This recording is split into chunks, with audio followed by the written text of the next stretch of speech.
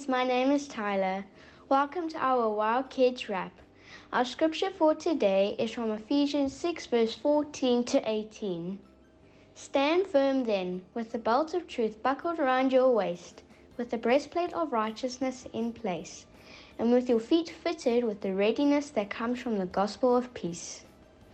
In addition to all this, take up the shield of faith, with which you can extinguish all the flaming arrows of the evil one. Take the helmet of salvation and the sword of the Spirit, which is the word of God, and pray in the Spirit on all occasions with all kinds of prayers and requests. With this in mind, be alert and always keep on praying for all the Lord's people.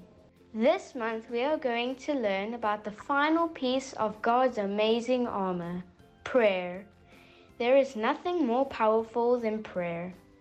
All the pieces of God's armor get stronger when we make the right choices for living a God-first life. So, let us today declare that we will speak the truth by always being honest, live righteously by choosing to live for God, walk in peace by sharing our faith, stand firm in our faith and what we believe so that we can shield ourselves from enemy attacks. Trust in Jesus as the cornerstone of our salvation. Spend time in God's Word so that through His Spirit we can know the truth that sets us free.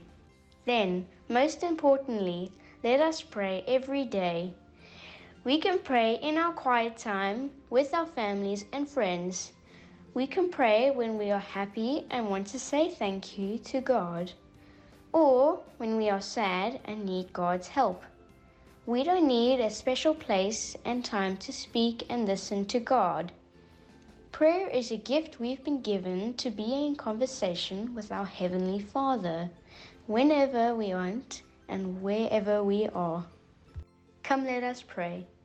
Our Father, who is in heaven, thank you for giving us the gift of your armor to clothe ourselves daily.